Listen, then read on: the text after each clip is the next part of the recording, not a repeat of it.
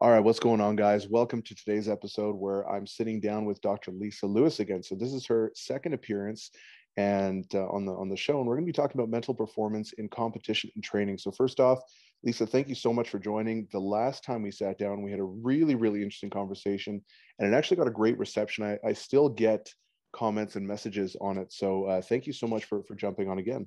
Oh, I'm so glad to hear that. I never know how an audience is going to receive, something that's not like mainstream fitness information. So that's great to hear. And I'm pumped to be back.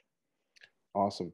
So, as always, if you guys enjoy the episode, make sure you subscribe, make sure you share it with a friend, and help them stop being so weak and out of shape and help them get a little stronger.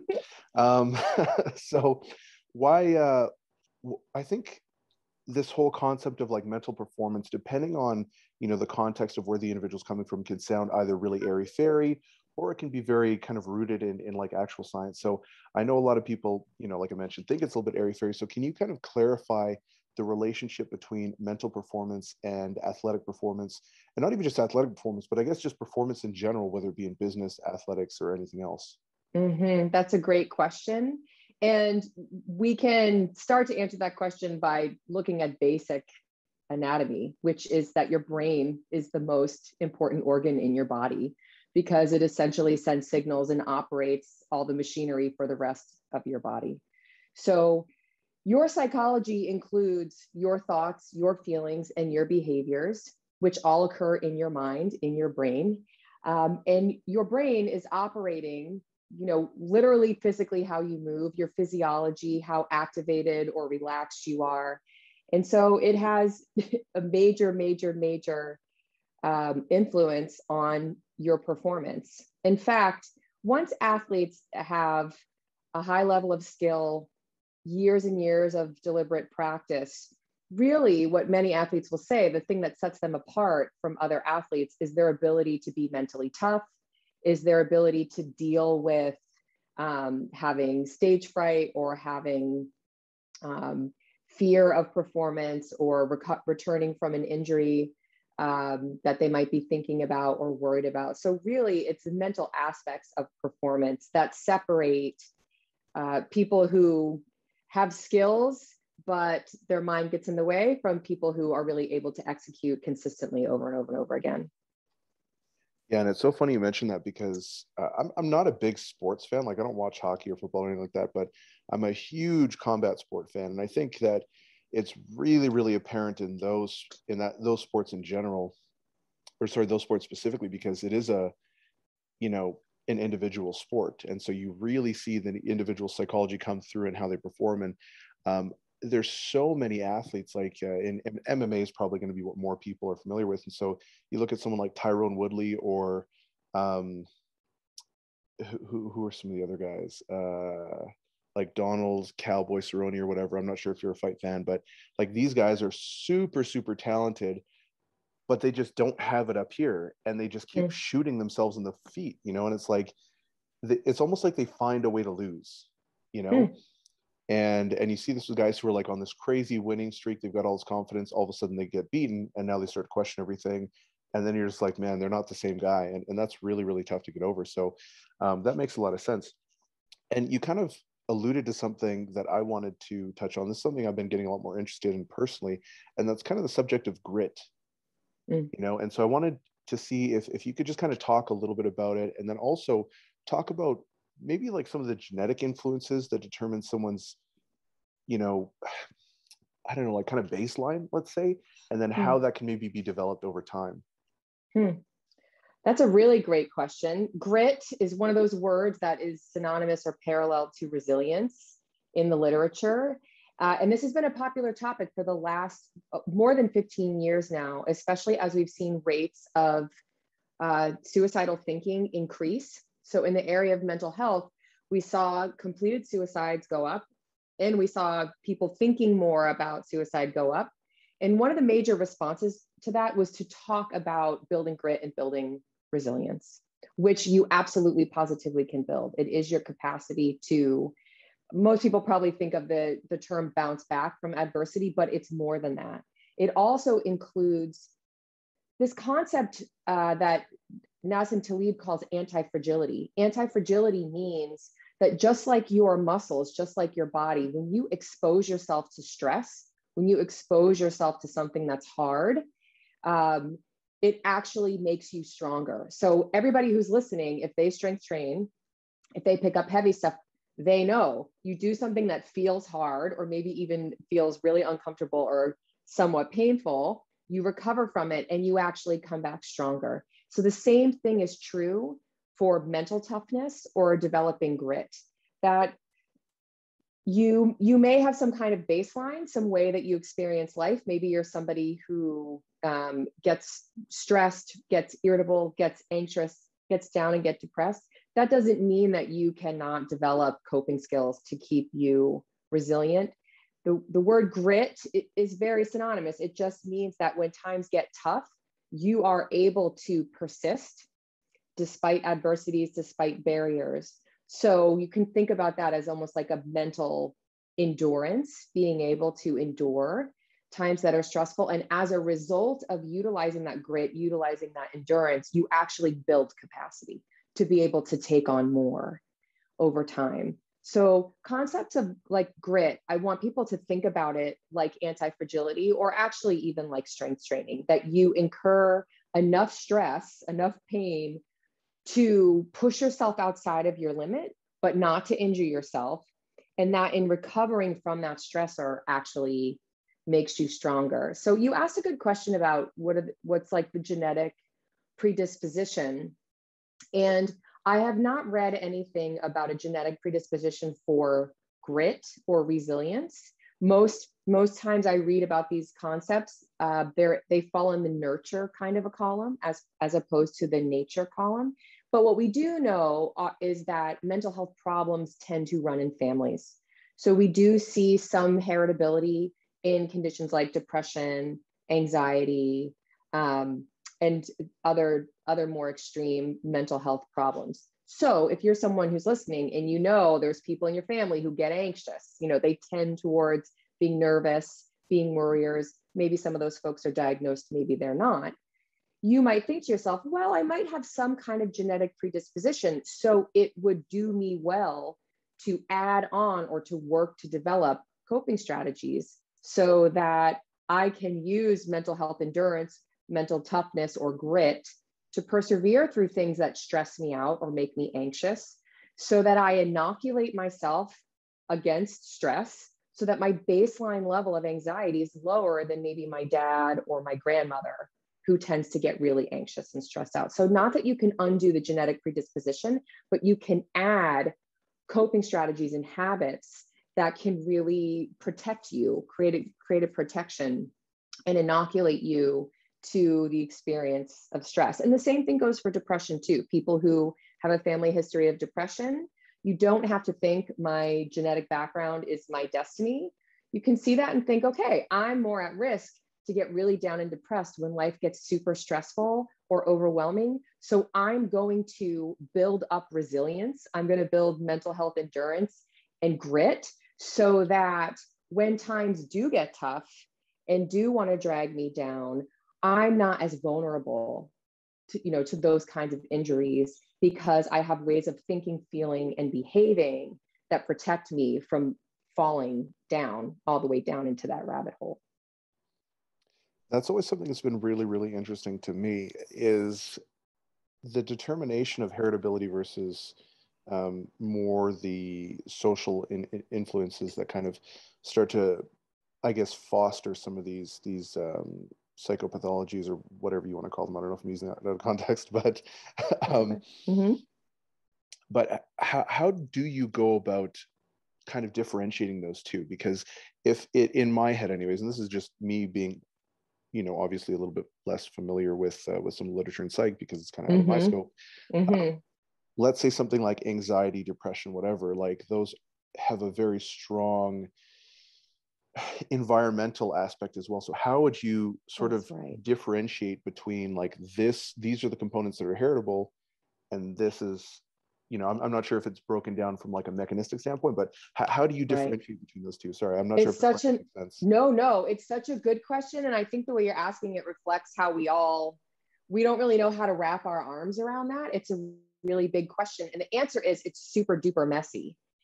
And the symptoms that you experience, the frequency, intensity, and duration of how you experience those states can really vary and can be due to internal feelings that you have, internal states, or external. And one of the ways this is spoken about is exogenous versus endogenous. So for example, you could be somebody who's not dealing with depression, not dealing with anxiety, and then you lose a parent or a loved one, you get laid off from your job, and your cat dies.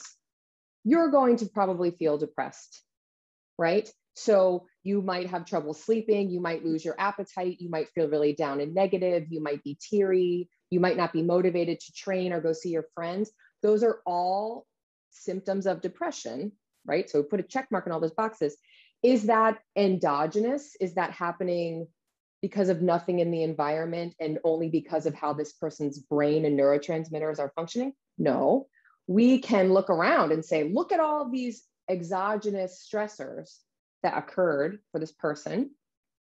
And then parallel to that, we can look at somebody else. And I've met clients like this over the years who I've met them and they've said, I don't know what is wrong with me. I don't know why I feel sad. I feel alone all the time.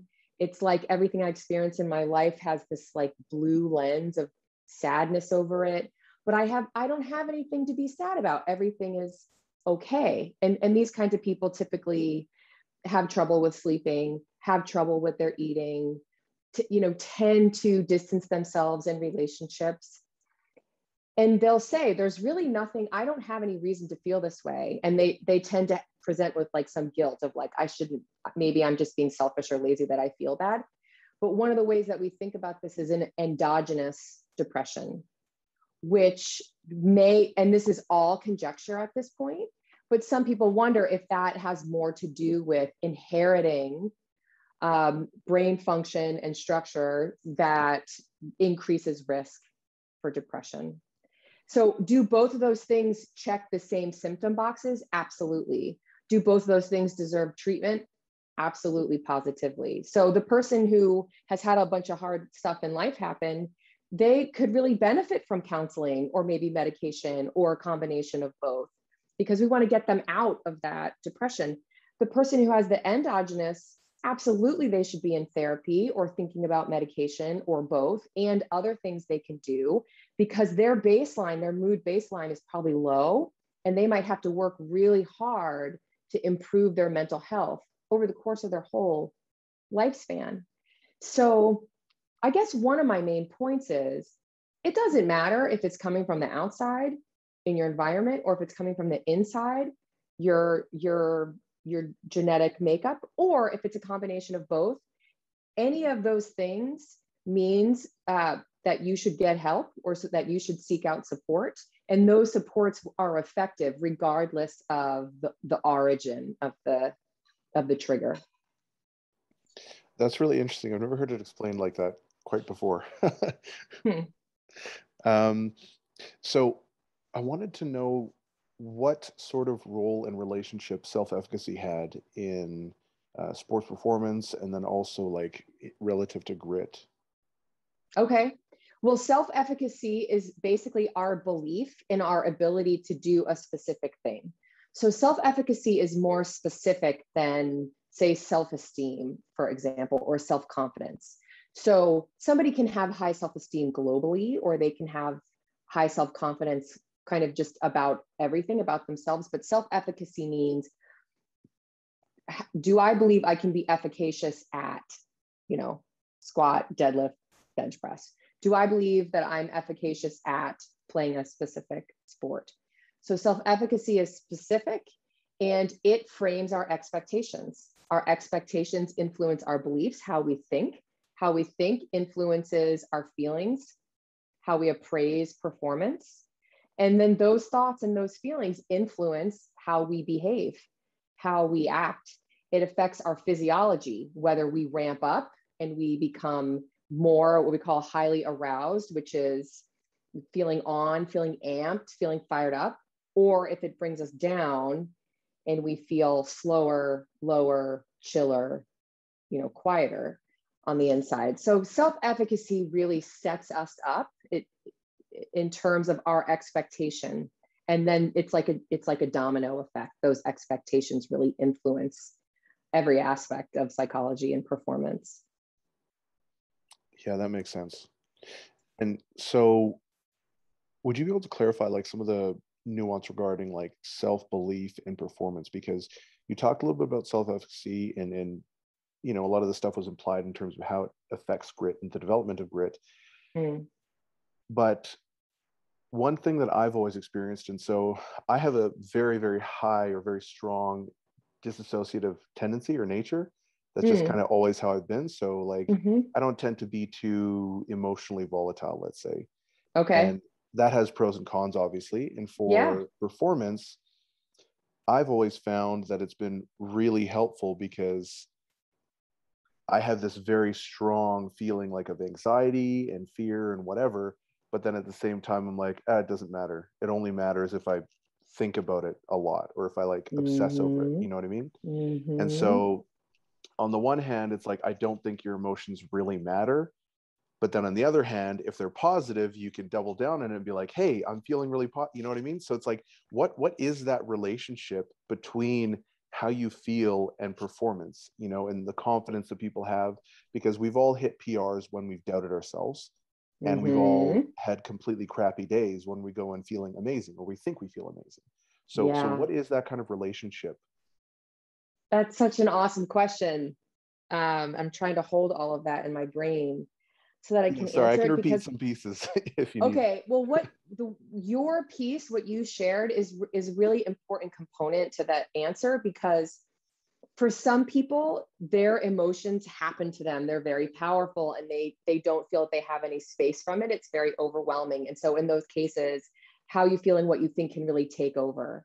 For other people, maybe sort of the other end of the spectrum is what you were describing. You're saying, I have a tendency to check out, or I can get a lot of space. So you were describing to me, observing and describing your own emotion, like, hey, I feel scared or I feel freaked out right now, but it's not overwhelming you. It's not taking you over. You can actually create some space or some separation there, which is a coping strategy. Some people have it, some people don't. And you express like there's pros and cons to that. You've probably had that for as long as you can remember. But it's fabulous to have in performance situations, because if you are having negative emotions or negative appraisals, like I'm going to blow this, there's no way I'm going to be able to do this, you can create some space from that and sort of observe with your observing mind.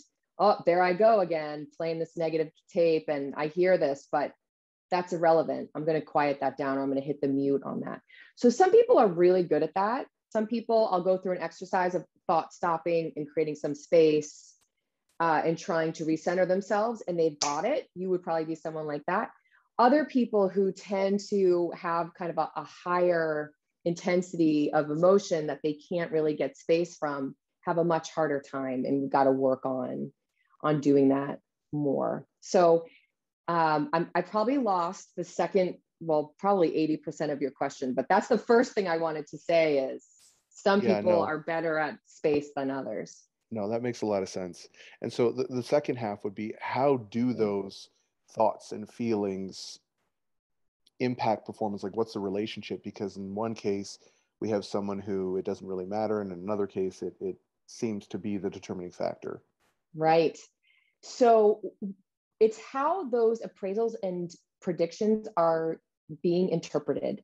So appraisals are cognitions, that are thoughts that our brain is making. So remember, our brain is not really for thinking. Our brain is in charge of budgeting all of our energy in our body. It's in charge of keeping us safe in the environment. So it's constantly crunching the numbers and thinking, do I need more energy or less? Do I need to be ready to fight and flight, or do I need to relax? The brain is always trying to do that. So appraisals are your thoughts. How are you appraising the situation? So if somebody's making appraisals, oh, look at my competition. They look really strong. They look really on target. They're not missing any of their lips. that appraisal might bring up, it might tell your body to prepare by bringing up your blood pressure or making your stomach start to flutter or making your palms sweat, increasing your physiology to get you ready. And you might be a person who likes that, who really likes to be ramped up to a 9 or a 10 in terms of arousal. I worked with a power lifter once, and her ideal level of arousal or activation was a 4 on a scale of 1 to 10. She liked to be much more zenned out. So appraisals are one aspect of how our psychology is impacting us. The other is emotions. Emotions are predictions. So if anybody out there has followed me who's listening to this, I'm a very big fan of Lisa Feldman Barrett, who's a neuroscientist who studies emotions and the brain. And she essentially says there's no such thing as universal emotions. We don't have emotions by instinct. Emotions is our brain's prediction of what's going to happen next, or what we need to be ready for, or how our body is budgeting our energy. So if you have an emotion of fear, or you have an emotion of extreme anxiety and tension and worry, your body is basically taking in all the stimulation in the environment, and it's saying, oh shit, like get ready. Something really scary is about to happen. And we're not cave people running around in the jungle anymore away from saber-toothed tigers. We are competing in athletic events, doing public speaking, going on dates, doing other kinds of things that activate our arousal. So your appraisals and your emotions are predictions from your brain. And some people can observe that data. What are my thoughts? What are my feelings? They can treat it like it's just information, and they can still act. They can still do their best performance. And other people, those thoughts and feelings overwhelm them. In other words, they take that as destiny. Like, I'm scared and freaked out. That means I'm going to blow it. Or I think all these people are better than me, and so they must be. They take the data as a fact, as opposed to just a prediction that your brain is making.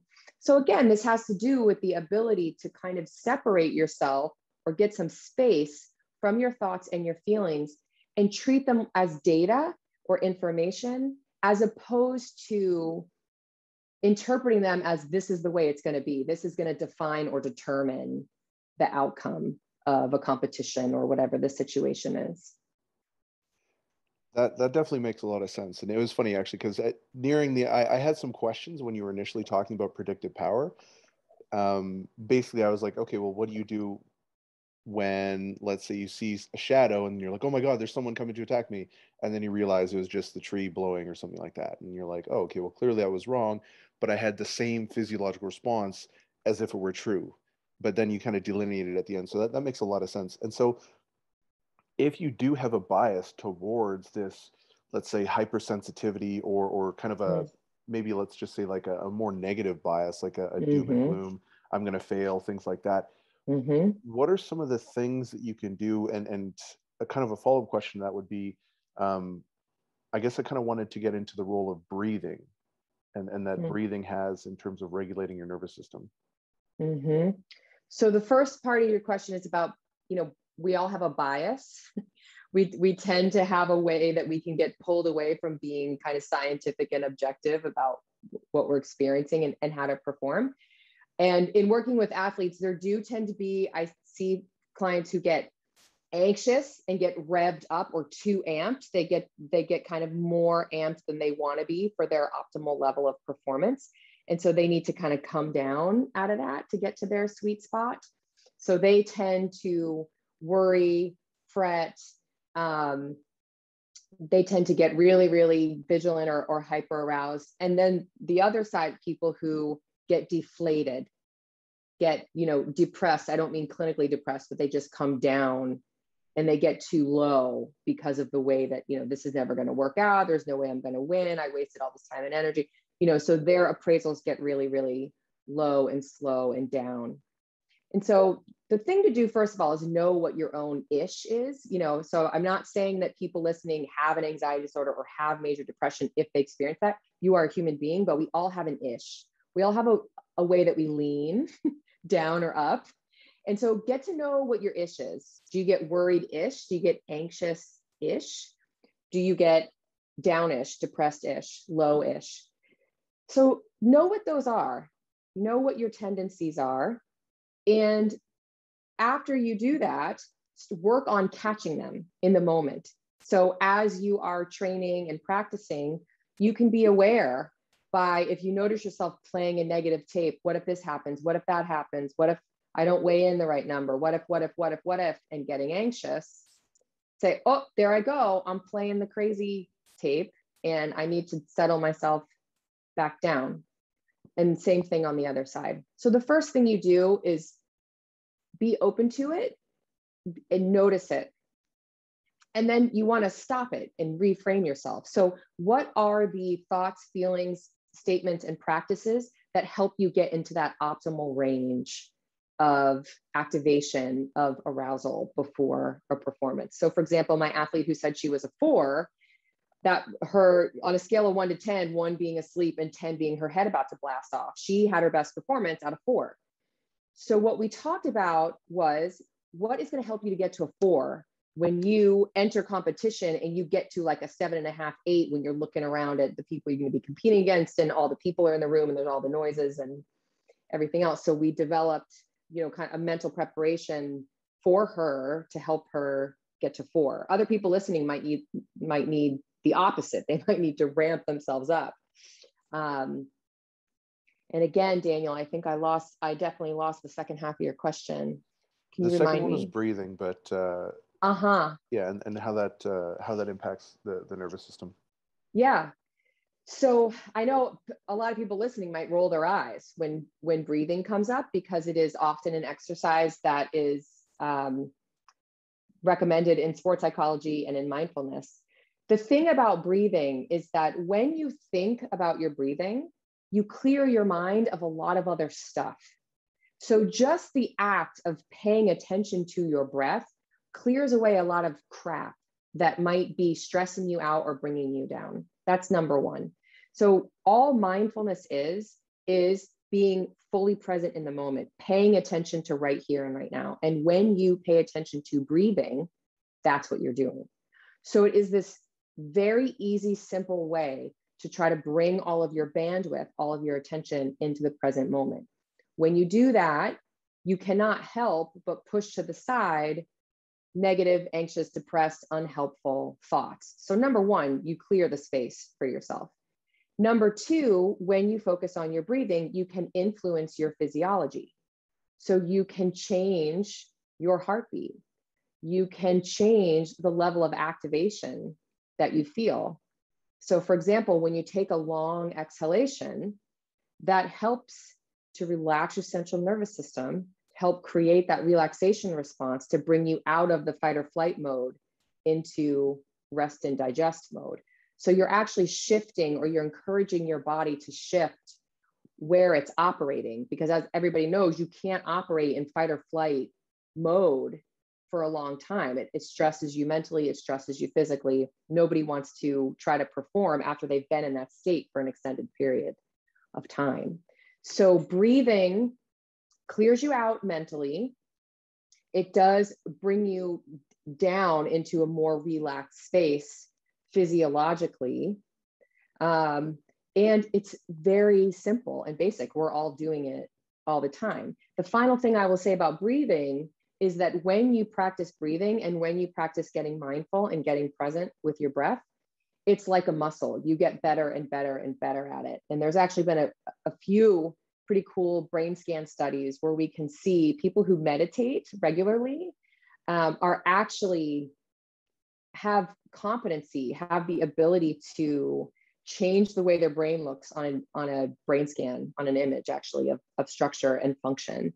Not that the structure of their brain is changing, the function of their brain is changing, but that they're able to settle themselves down physiologically and psychologically speaking more efficiently than someone, who's a beginner, for example. So for all those reasons, it is fabulous. Even if you just practice for 60 seconds or 2 minutes or 5 minutes, it is a good use of your time to practice focusing on your breath and to utilize deep breathing.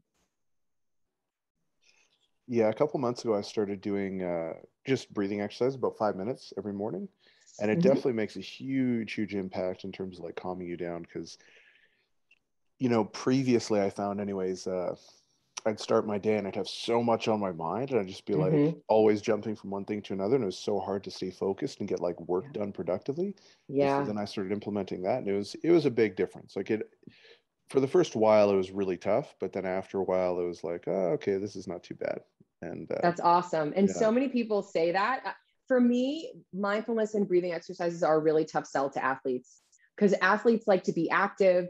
They're like, give me something hard to do, give me something challenging, you know. And so you say breathing and you get like an eye roll, or you get people who try it once or twice and say, I'm not good at it. My mind was wandering. But you really got to stick with it and give it a chance. So I'm glad you did, and I'm glad it's helping. yeah. The funny thing with things like that too is it's like people will say, "Oh, I'm willing to do whatever it takes," and then you're like, "Okay, do this or do less," and they're like, "No, but I'm not willing to do that." And you're like, "Oh, okay, well, I don't know if you are that committed then."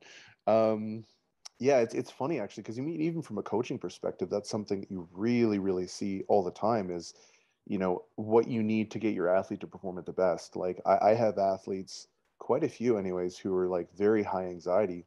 Even Hmm. one I had competing maybe 2 weeks ago or something like that. And same thing with her. Like she's very, very like anxious. And the whole time I just have to be like, hey, watch Disney films. So I have her watching like Pocahontas or something stupid like that Hmm. on her phone. And she's right now she's number 11 in the world all time for juniors, and she's only been lifting for like 3 years. Hmm. And so she's very, very strong athlete, but yeah, she just gets super amped up. So I have her like watching YouTube or Netflix or whatever and just relaxing. And then even like right before, maybe like 3 minutes or whatever before she's going to go on, I'm not pumping her up. I'm like, okay, I want you to breathe, slow it down. Hmm. What are your three cues that I want you focusing on? This, and this. And then I just keep repeating that. And so she's not like overstimulated with everything else. She just has it drilled into her head, brace, hips back, this, that, and whatever it is that I want her to Hmm. focus on. And it's Hmm. like that way she can kind of anchor herself to something. And Right. then she goes out there and she crushes it. And the Hmm. next person like might need you to freaking basically punch them in the face because they like, Right. and it's so wild how that's different from person to person. Yeah. I'm definitely a lot more like her, where I just need to chill, and I don't like people amping me up Mhm. at all. That's such a great example of ways that you and other coaches who are listening are helping with psychology and mental performance because you knew her arousal was too high. You know you have to bring her back down so that she can perform, and you're utilizing mindfulness and you're utilizing grounding. I think you called it anchoring. So in the trauma literature, we call this grounding techniques. You know, what do you see? What do you hear? What do you smell? Focus on one, two, three, four, five things. So that's what you're doing, whether you did that intentionally or not. That is a psychological intervention. And then you said there's some other people like you got to rah them up and pump them up because they tend to be flattened out. So I think that's a really good example of how coaches are doing psychological work all of the time. And I think most people listening probably already have a good psych toolkit that they're using, whether you think about it that way or not. Yeah, I think a lot of it is intuitive and just kind of like, uh, oh man, I can't even think of the word. Based on tradition, you know, Mm-hmm. like, yeah, I don't know. It's kind of funny how those things work. So, one thing that I wanted to ask actually is the difference in performance that people get from training versus competition. And Mm. this is kind of another two-part question. Sorry. um, One question that I have is athletes who seem to perform really, really well in training, but that they completely Mm-hmm. fall apart when they actually compete. And then the Yeah. other is basically the opposite. And a great example of that is this is kind of stupid, but I used to train at the Olympic Oval in Calgary when I was an Olympic weightlifter. And I remember one day I was just having a crappy day. And then all of a sudden, the Swedish volleyball team came in and they started training because they had a competition there. So you've got all these like smoking hot girls Mm-hmm. from Sweden, and me and like one of my good friends, we were both training, and all of a sudden my really crappy day turns into like a massive PR because I was just like, that's it, let's do this. And it was like easy, you know, and I was like, oh my God, man, if if ever there was like an experiment that like just solidified in my mind how important your mindset is, like that was it for me. I love that example. And you and I could both imagine somebody having the very opposite reaction of like, oh my God, all these gorgeous women came in and I got so nervous. And then I was like fumbling around and I couldn't do anything right. And I tripped over myself and I must look like an idiot, you know? So we can imagine it from both sides. A simple way to think about it, and there definitely are other, this is multifactorial, but let me just go for the low hanging fruit, which is what we were just talking about, or what we have been talking about today, which is that activation level or arousal level. So, you know, on a scale of 1 to 10, if 1's about to fall asleep and 10's your head about to blast off, what is the optimal point for you for your best performance? People who do well in practice are probably doing better in practice because the pressure's off, as opposed to the pressure being on. So performance anxiety, a lot of people like it. Some people don't. So people who do better at practice may be doing better when they feel like they're not being watched, they're not being evaluated, or this is not high stakes when it's low stakes, which to me would indicate they do better. Their optimal performance is at a lower level of arousal. Therefore, when they are in a competition, what they need is ways to relax. So that's going to be breathing, you know, watching Pocahontas, whatever's going to bring them down. And you could work with any client to identify like what's their thing that's going to chill them out. On the other hand, then you have people who, when the pressure's on, when they're being evaluated, when other people are watching, when it's higher stakes, they perform better. That indicates to me that a higher level of activation or a higher level of arousal is where their sweet spot is for optimal performance. So that kind of person might need to get ramped up. They might hear the cheer of the crowd and get jazzed up by that. They might see a scout or a coach or somebody important, you know, or somebody gorgeous walk into the room to observe them. And that might increase their level of activation, which is a good thing for them. So they would need that pre-competition. And in practice, they might need some way to enhance that, whether that be, you know, videoing themselves or having a friendly competition with somebody they're training with or practicing with, what have you. No, that makes a lot of sense. And I really like how you gave somewhat of a template anyways to determine your kind of like position on the arousal curve and potentially what you might need to do. I think that's definitely important. And it's so funny how few people really, I mean, I think a lot of people maybe do it subconsciously, but developing an actual plan for performance and what that psychological prep looks like, you know? So for me, like, I know I have my kind of like my routine, and a lot of people have their routines that they go through, but I wonder how many people are actively going through this and being like, hey, this seems like a reasonable strategy because, you know, here's where I am on the arousal curve and I need to be here. Right. You know? I think it's something that's really, like you said, underrated. Just like when you talk about breathing or meditation or mindfulness, people tend to roll their eyes and kind of scoff at it like you're some, you know, yogi hippie or whatever. But at the same time, there's obviously some sort of benefit to it. And I mean, even George St. Pierre, he was like a really big guy in MMA. He was a very big name. I think he's a Hall of Famer or something like that. Mm-hmm. And he had to do a lot of that stuff after he came back from a loss. He started working from a sports psychologist because that loss really got into his head. Mm-hmm.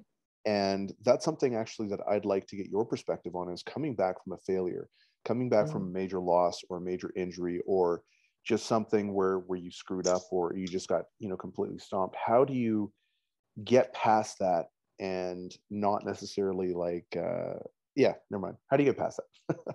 Okay.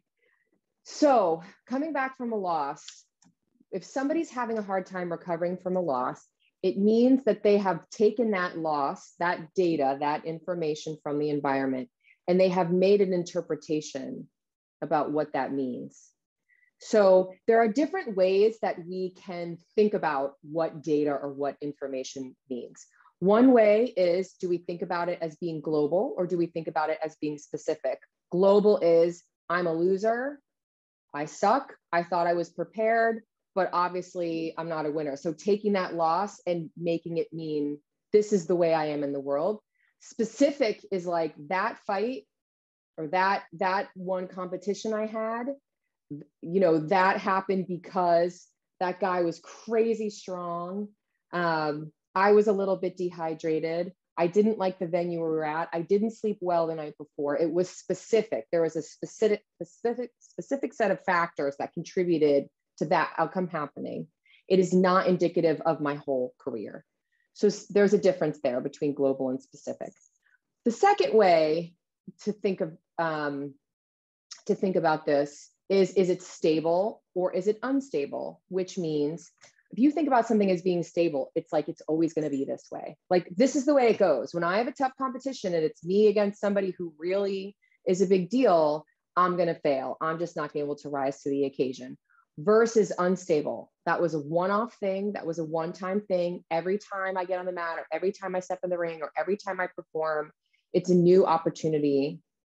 It's going to be different. And, you know, it's anybody's game or anybody's competition on any given Sunday, on any given day, right? So global versus specific, stable versus unstable. How do we think about that stuff?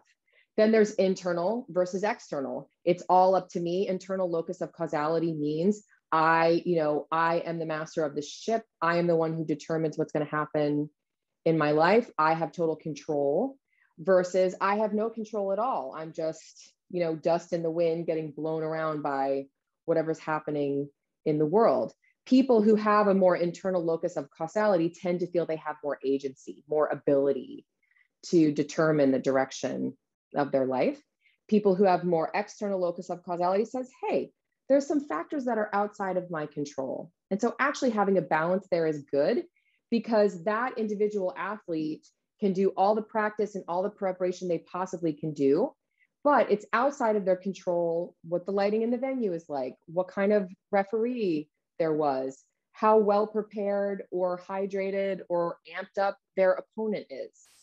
So how you perceive those different things in life influences what you make out of that data of having a loss. So if you have a loss and you say, this is always the way it's going to be, I'm a loser, and this is never going to change, and there's nothing I can do about it, guess what? It's going to really get in your head and it's going to mess up the way that you think. Your optimism about the future, your self-efficacy, your ability to see yourself as efficacious in that role.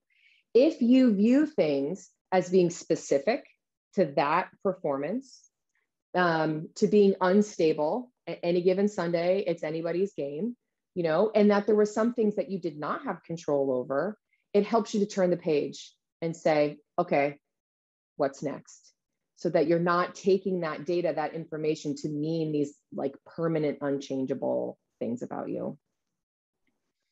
No, that's great. That definitely makes a lot of sense. And it's funny actually, because you can kind of tell where someone sits on that spectrum, so to speak.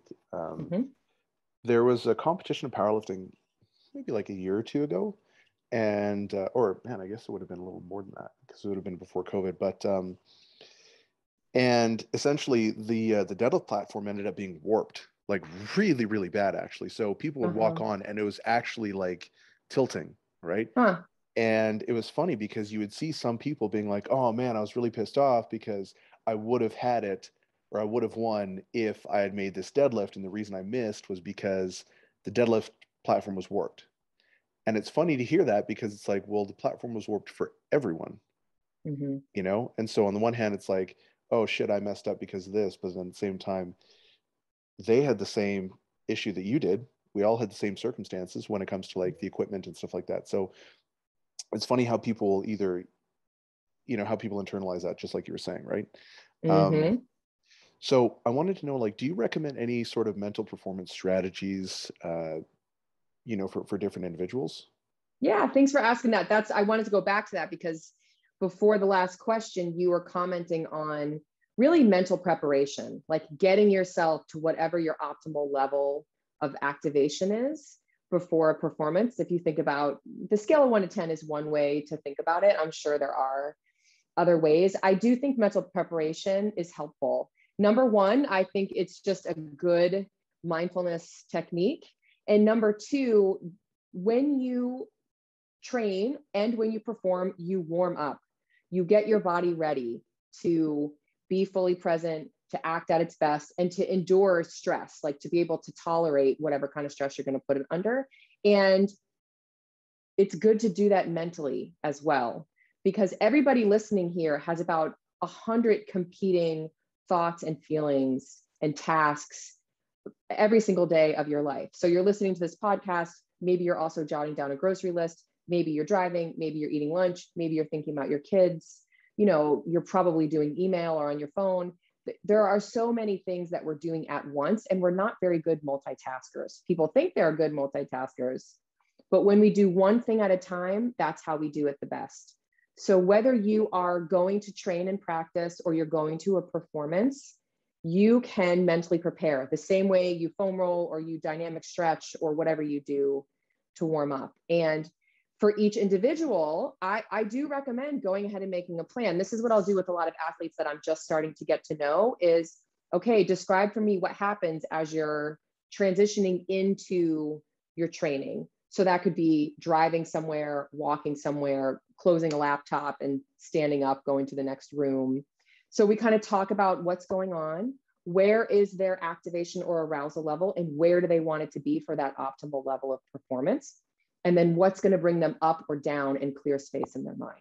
So it could be a playlist, it could be a breathing drill, it could be even doing something like moving, like doing jumping jacks or doing some running, not because that's an important part of physical warm up, but for them, they just want their body to actually wake up and get warm and activated to help them cognitively or mentally get to the space where they're ready to train. So we create essentially a routine that then I want the individual to get their reps in with. Okay, I want you to listen to your playlist, or I want you to do your breathing, or I want you to do your movements every single time as you're transitioning in. And then I want you to coach yourself up.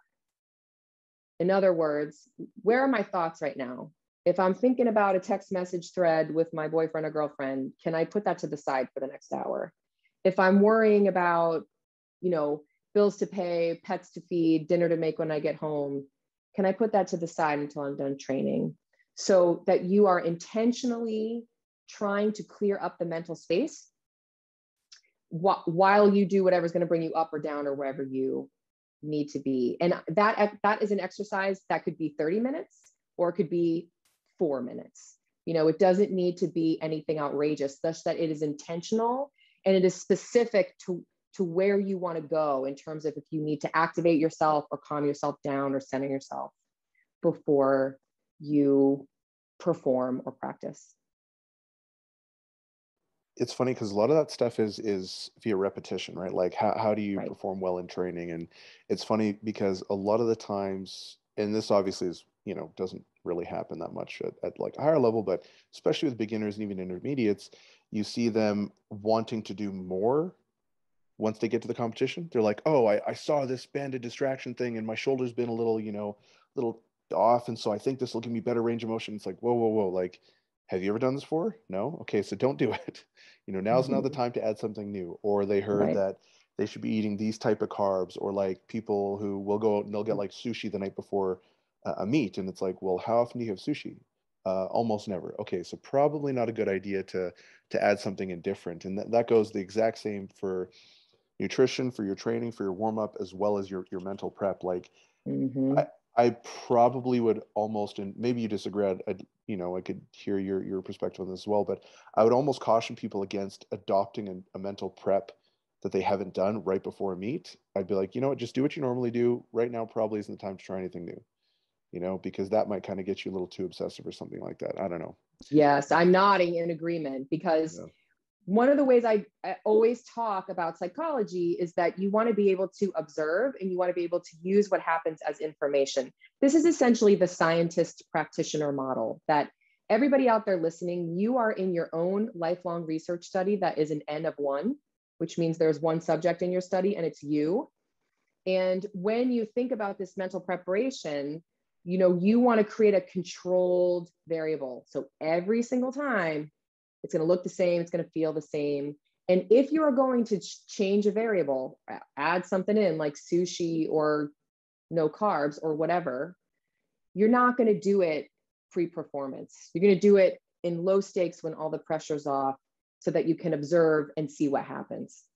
And then if it results in something positive, you get a lot of repetitions of that in. And then when it feels like a habit, you bring it into competition, right? So this is a scientific way to, add a variable or change a variable and then observe what happens, collect the data, see if you want to leave it in or take it out. No, 100%. And so do you have any recommendations on either books or different materials that people can kind of continue looking into this? We've covered a lot of good ground. Let me think. Well, I did mention Lisa Feldman Barrett, so I would be remiss if I did not recommend her or some of her information. She did a TED Talk. It's over a decade now, so it's a little bit dated, but people who don't like to read could watch that. It's about 20 minutes long. Her main book is called How Emotions Are Made, and it's very dense, it's very long, and it's not an easy read. But last year, or this year actually came out, she wrote a book called 7.5 Lessons About the Brain. And it's fabulous. And it's nice and easy. It's actually written in like 7 essays. So I think anybody listening could probably gain some good stuff out of reading that. In terms of mindfulness, I would point everybody to Jon Kabat-Zinn. He is really one of the fathers of mindfulness and meditation practices. And when I say that, I don't mean like transcendental meditation. I mean more of what you're talking about. Everyday practical routines of being mindful, of using relaxation, of bringing yourself into the present moment, whether that is for the purpose of relaxation or for performance. Jon Kabat-Zinn has a number of books and he has tons of free stuff on the internet. So YouTube videos, little articles. And since he has been around, there are a handful of other names of people who are great. But I think if you start with him, if you're interested in this topic of mindfulness, that will lead you down the right path of finding, other sources that would be legitimate and worthwhile. Any other topic in particular, Daniel, that I might be able to think of a book or a resource for people? I'm trying to think of the things we covered today. Maybe on like flow state. Well, you could read the original from Mihaly Csikszentmihalyi, which is Flow. I love him, and his book is old now. I think it's like 2000 maybe. So it's been around for a long time, but we talk about flow or being in the zone all the time. And I really think he is the original and he is the best. And that's not a hard book either. People could actually just read maybe the first 4 chapters of that book and have a really good sense of what flow is and how to get themselves there. That's awesome. So where can people find you? Please find me on Instagram at Dr. Lewis Consulting. I do try to post at least 3 times a week and integrate psychology and strength training together. You can also find me on my website, which is drlewisconsulting.com. And I try to keep up to date on their podcasts that I'm on, articles that I've written, events that I'm going to be speaking at or be presenting at, and all things just, related to the work I do. That's awesome. Well, thank you so much for jumping on the podcast. It was a really, really interesting conversation. I appreciate you coming on. Thanks so much, Daniel.